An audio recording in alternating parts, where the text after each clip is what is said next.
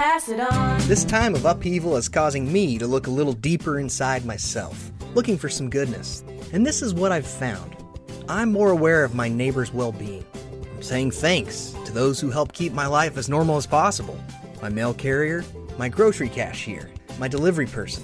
I find myself caring about others instead of just looking out for myself. And oh, my goodness, does it feel good. Goodness is in you. Pass it on. From PassItOn.com. Atlanta's #1 radio stations, Swanky 93.3 and The Heat 94.6 radio stations, has you covered. From our studios to our newsroom at KLP Entertainment. Listen on all major audio platforms like Spotify, iHeartRadio, Audacity, Apple Podcast, Stitcher Podcast, Google Podcast, YouTube, and more.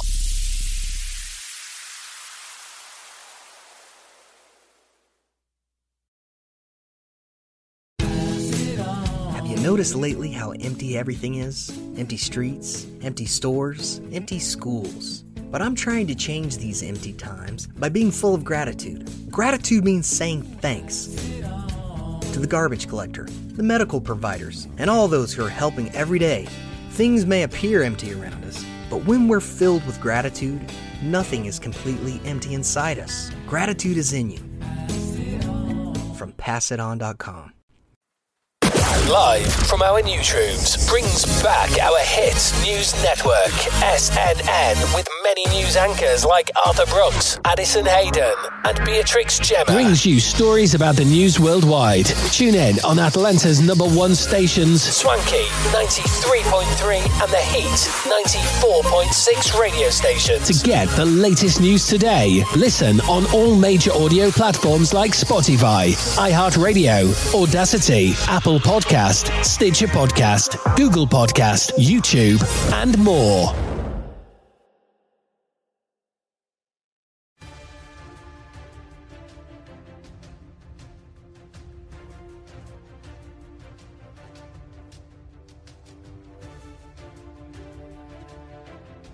Hello everyone and welcome back to our channel of KLP Entertainment. Reporting live from our newsroom, this is SNN. I'm Addison Hayden. Here's your business news breaking for March 30th. Rift between gaming giants shows toll of China's economic crackdown. Activision Blizzard and NetEase could not agree on a new deal to distribute video games in China, cutting millions of players from the games in January. Last October, executives at the Chinese gaming company NetEase and the American video game developer Activision Blizzard joined a Zoom video conference to discuss the future of their 14-year partnership to offer Activision's games like World of Warcraft in China. NetEase executives were worried about new laws imposed by the Chinese government and wanted to make changes to their long-standing contract with Activision to ensure they were in compliance.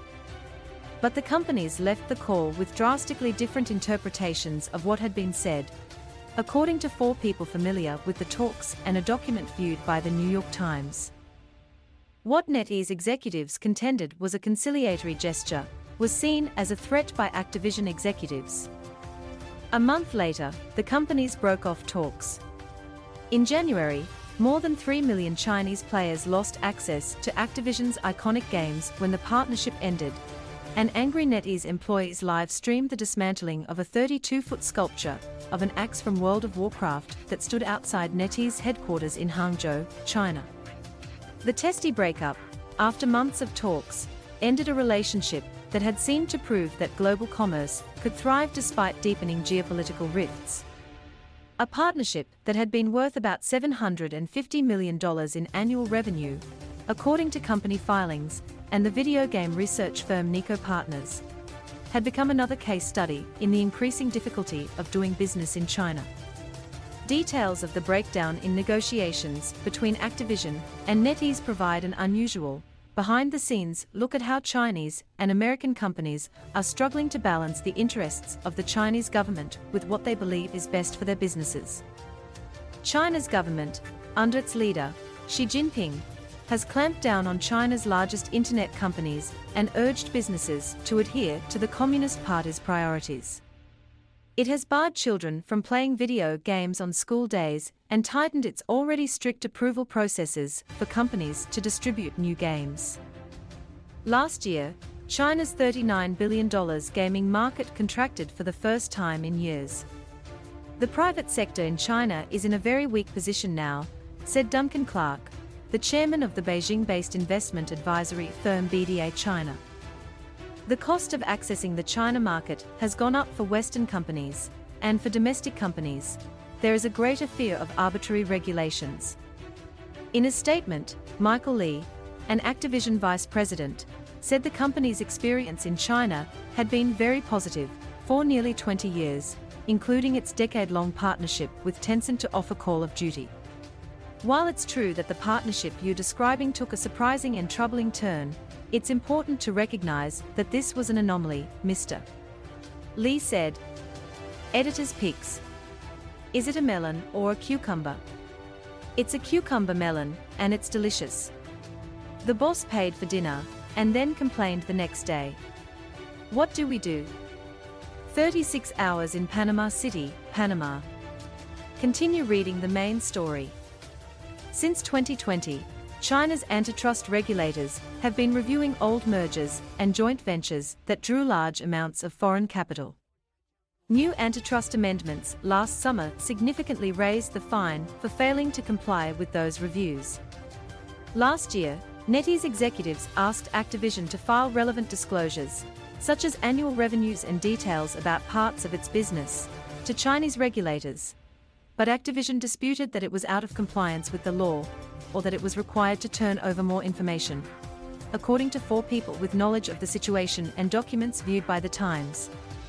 In the contract renegotiations with Activision, conducted every few years since the partnership started, NetEase said it wanted to end the company's joint venture agreement, a business entity that helped NetEase distribute games from Blizzard Entertainment, an Activision subsidiary in China. NetEase said it wanted Activision to license its games directly to NetEase, which would give NetEase more control over operations and allow it to better comply with the new regulations without Activision's help. Andrew Tang, a veteran gaming executive in China with close ties to Activision, said he thought NetEase was simply using the antitrust regulations as an excuse to get a better deal. NetEase is under a lot of pressure the last couple of years because of all these crackdowns and limiting kids' play, Mr. Tang said. Ultimately, I think it all has to do with the bottom line. But tensions had been building before last year's contract renewal discussions, according to the people familiar with the talks. NetEase executives believed Bobby Kotick, Activision's chief executive, had made unreasonable demands over the years, 2 of the people said. In 2018, NetEase announced a $100 million investment in Bungie, a game developer that worked with Activision to produce Destiny, a popular game. Mr. Kotick was unhappy with the investment because Bungie was behind schedule on developing Destiny content, and he worried the investment would further distract the company from its Destiny obligations, 2 other people said. That year, NetEase invested in a game development company founded by a person who had until recently been a senior Activision employee, which also angered Activision, the people said. Mr. Kotick considered ending the partnership. A 2019 deal between Activision and NetEase included restrictions that prevented NetEase from hiring former Activision employees or investing in gaming studios directed by them. Those tensions came to a head in the call last October. Mr. Kotick and William Ding, the chief executive of NetEase, discussed the many antitrust regulators around the world scrutinizing Microsoft's $70 billion deal to purchase Activision, 2 people with knowledge of the call said. Mr.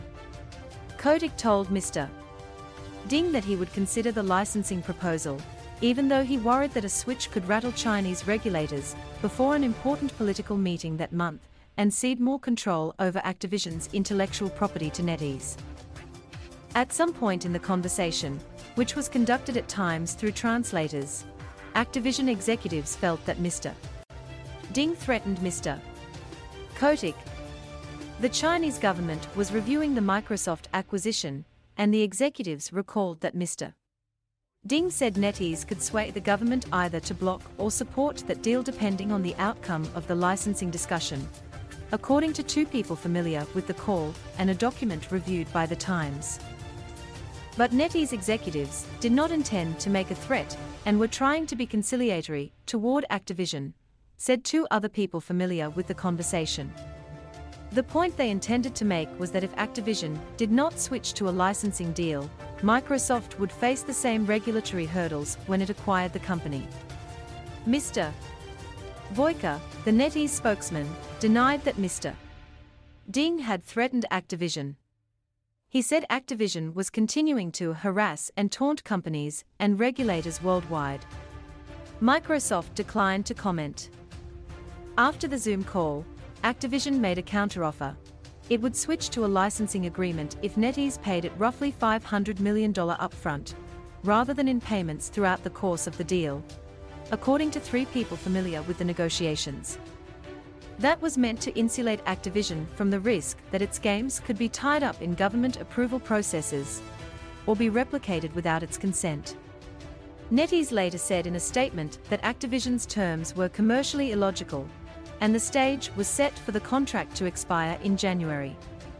When the breakup became public in November, it sent shockwaves through the Chinese gaming community. Shares of NetEase stock plunged in Hong Kong. As time was running out, Activision made a last-ditch proposal to extend the partnership for 6 months so gamers could keep playing while it searched for a new long-term partner, as the business news site Yukai Global reported. NetEase declined the new offer, and in a statement likened it to staying together while being divorced. In mid-January, NetEase contractors destroyed the World of Warcraft axe sculpture. As the contractors swung hammers at it, employees live-streamed the demolition to 30,000 people. NetEase said local law required it to clear out another company's intellectual property after the partnership was terminated. In late January, most of Activision's games, including World of Warcraft, Diablo 3 and Overwatch, went dark in China. Chinese companies, including NetEase, released games that some analysts said bore close similarities to the shuttered Activision titles. NetEase also made a recruiting pitch to former World of Warcraft players, hoping to get them to join Justice Online, a NetEase game in the same genre as World of Warcraft. Online, people posted photos of items from the Justice and Warcraft games that resembled each other. NetEase said its games did not share similarities with Activision's.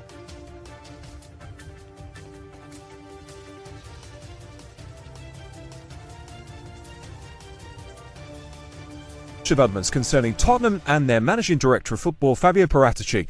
FIFA has suspended him from football activities worldwide, widening a 30-month ban imposed on him in Italy after his former club Juventus were found guilty of false accounting. So how do we get to this point? Well, in January, Paratici was handed that 30-month suspension from carrying out activities in Italy by the Italian Football Federation. That is after investigation into the alleged usage of falsified capital gains by him and 11 other former Juventus officials. Juve themselves were also deducted 15 points. The Italian FA also appealed to FIFA for the ban to be extended worldwide. In the same month, Paratici, Juventus and the other officials involved appealed the Italian FA's sanctions to the Italian Olympic Committee.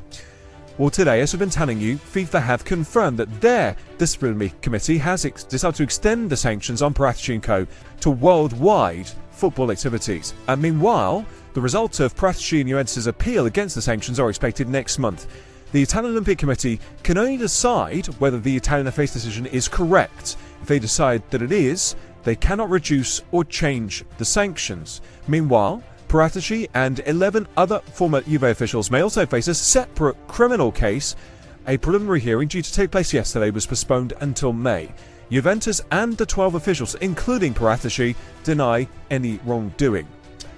Well, Paratici was meant to lead the search for Tottenham's next manager after Antonio Conte left the club by mutual consent on Sunday. Yesterday, he gave an interview to the club's media channels about their managerial situation.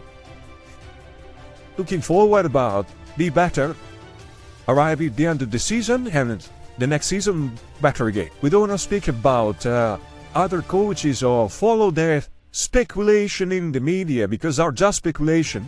We are footballers, we are now concentrating in help Christian and help the staff, Ryan, the players. I think today, Dan needs to go and to achieve our target we need defense. Well, Chief Porter Cove Soloco joins me once again. Cove, where does this leave Fabio Paratici? Well, on the face of it, it means that it's almost impossible for him to do his job. So there are big question marks this afternoon about whether he can continue to be the managing director of football at Tottenham Hotspur. Of course, we should point out that he and the other executives involved in this case have always said that they are totally innocent. He is appealing as well. But the problem is there are two investigations that have been going on. One is the sporting investigation that has been led by the Italian Football Federation, which has led to this ban. But there's also a criminal investigation, and there was a preliminary hearing in that at the beginning of this week. Now, next month, Fabio Paratici is one of the executives who has appealed to the Italian Olympic Committee to have his sporting ban overturned. So you could make a case that, for instance, he could lay low at Tottenham until next month when this appeal is heard, and that appeal could mean that his ban is overturned and he would be free to carry on working. But then, of course, in the background, there is still this potential criminal investigation as well. Looking at the facts as they are today, when you consider what his job is, involves, being the director of football. How can you be the director of football if you are banned from football? Obviously, we've contacted Tottenham. We're awaiting a statement, a comment from them, some sort of clarification. But big question marks about whether Fabio Paratici can continue in his role at Spurs at the moment. And in terms of Spurs, I suppose the optics here, we know that obviously he continues to maintain his innocence. We're waiting for this to be resolved. But having a managing director of football who has been accused of false accounting, how concerning an image, a picture is that for Daniel Levy? Well, look, Daniel Levy has known about this for a while because Paratici's initial ban, which was just for Italian football, that was announced in January. And at the time, the Italian Federation said they were going to be asking FIFA and UEFA to extend the ban worldwide as well. So this is not something that has come out of the blue. This is something that Daniel Levy would have been prepared for. It's something that they would have been dealing with behind the scenes. But if you're a Tottenham supporter at the moment, you are looking at this whole situation and thinking, we don't have a manager. Big question marks over whether our director of football can stay. We're fourth. We have to try and finish fourth. We need a new manager. The transfer window is opening. What does Harry Kane think of all this? In the summer, he'll only have a year left on his contract. He doesn't know who's going to be the manager. He doesn't know who's going to be the director of football. He doesn't know whether Spurs are going to be in the Champions League. So very concerning times if you're a Tottenham fan. Depending on who you are, a carbon-free future means different things. Some of us see a clean and sustainable future that is no longer suffering from a climate crisis. But some of us see lost jobs, dead industries, and a future of economic uncertainty. We can't have this conversation without having this conversation. We need to reach a green economy that truly works for everyone. Not just for the millions of people who work in fossil fuel industries like coal, but for the billions sustained by a carbon economy, like you and me. We've made huge economic pivots before, but what will it take to make this next one a fair and just transition that doesn't leave anyone behind?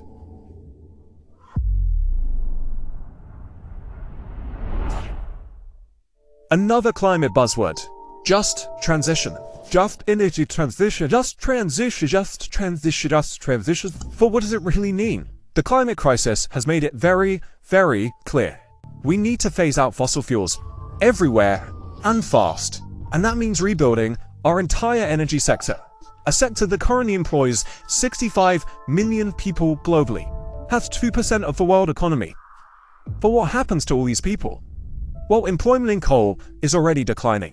And as we move towards clean energy and clean jobs, we need to make sure that the transition is just and that people don't get left behind. We're throwing this term around, just. So let's try and really nail down what it means. It means that the big benefits of transitioning to a green economy are shared by everyone. especially those who stand to lose the most economically. In Alberta, Canada, for example, the coal industry powered more than half of its energy supply in 2015. Now, the government knew that phasing out dirty energy would impact a lot of jobs, so they created a transition fund that would help coal workers relocate for new jobs, learn new career skills, fund new businesses, and transition to retirement. But a just transition isn't just about assisting communities within richer nations who, frankly, can afford to phase out fossil fuels. It's also a global issue that addresses the need for support between countries. Because, let's face it, millions of people are trapped in a system that rich countries created. These countries have benefited from historic climate injustice, and now they have a responsibility to help others create their vision of a green and just future. Here's the good news. The global community is beginning to follow through.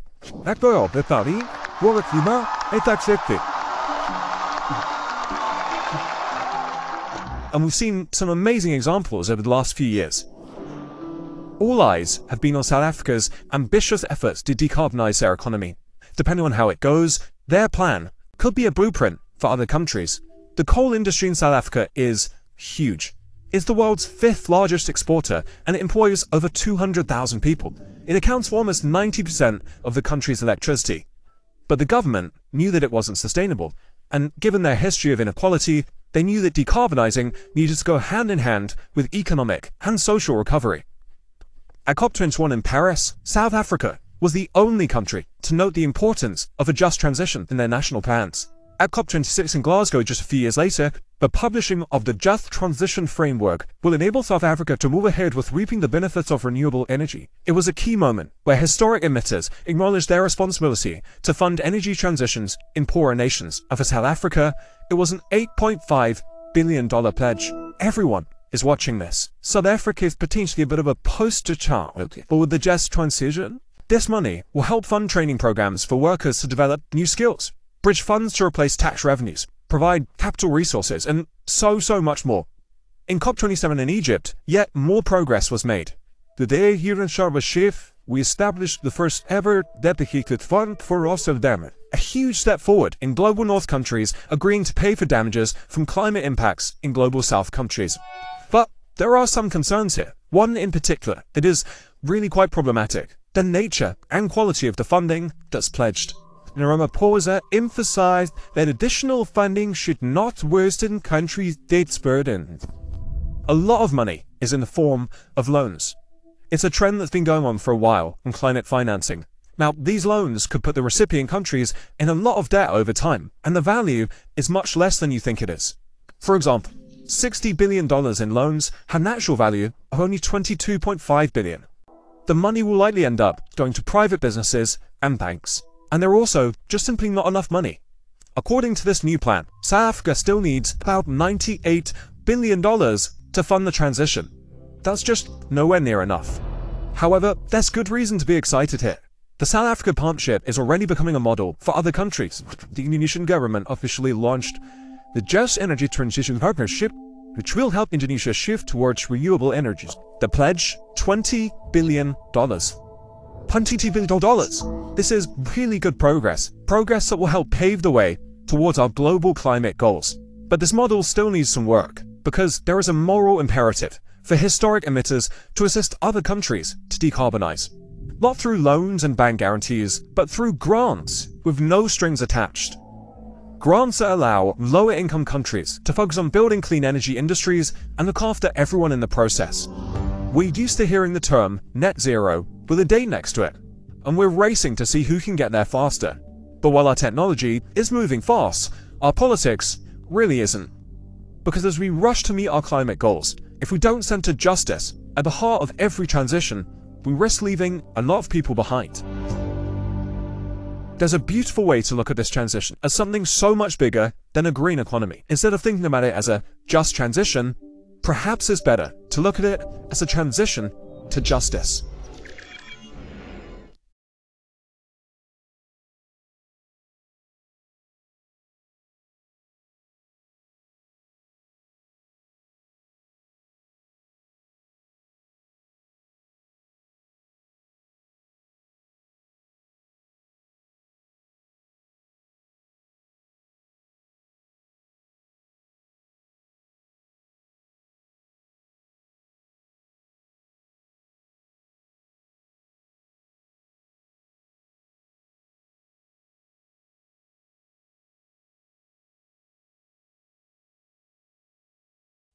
Atlanta's #1 radio stations, Swanky 93.3 and The Heat 94.6 radio stations, has you covered. From our studios to our newsroom at KLP Entertainment. Listen on all major audio platforms like Spotify, iHeartRadio, Audacity, Apple Podcast, Stitcher Podcast, Google Podcast, YouTube, and more.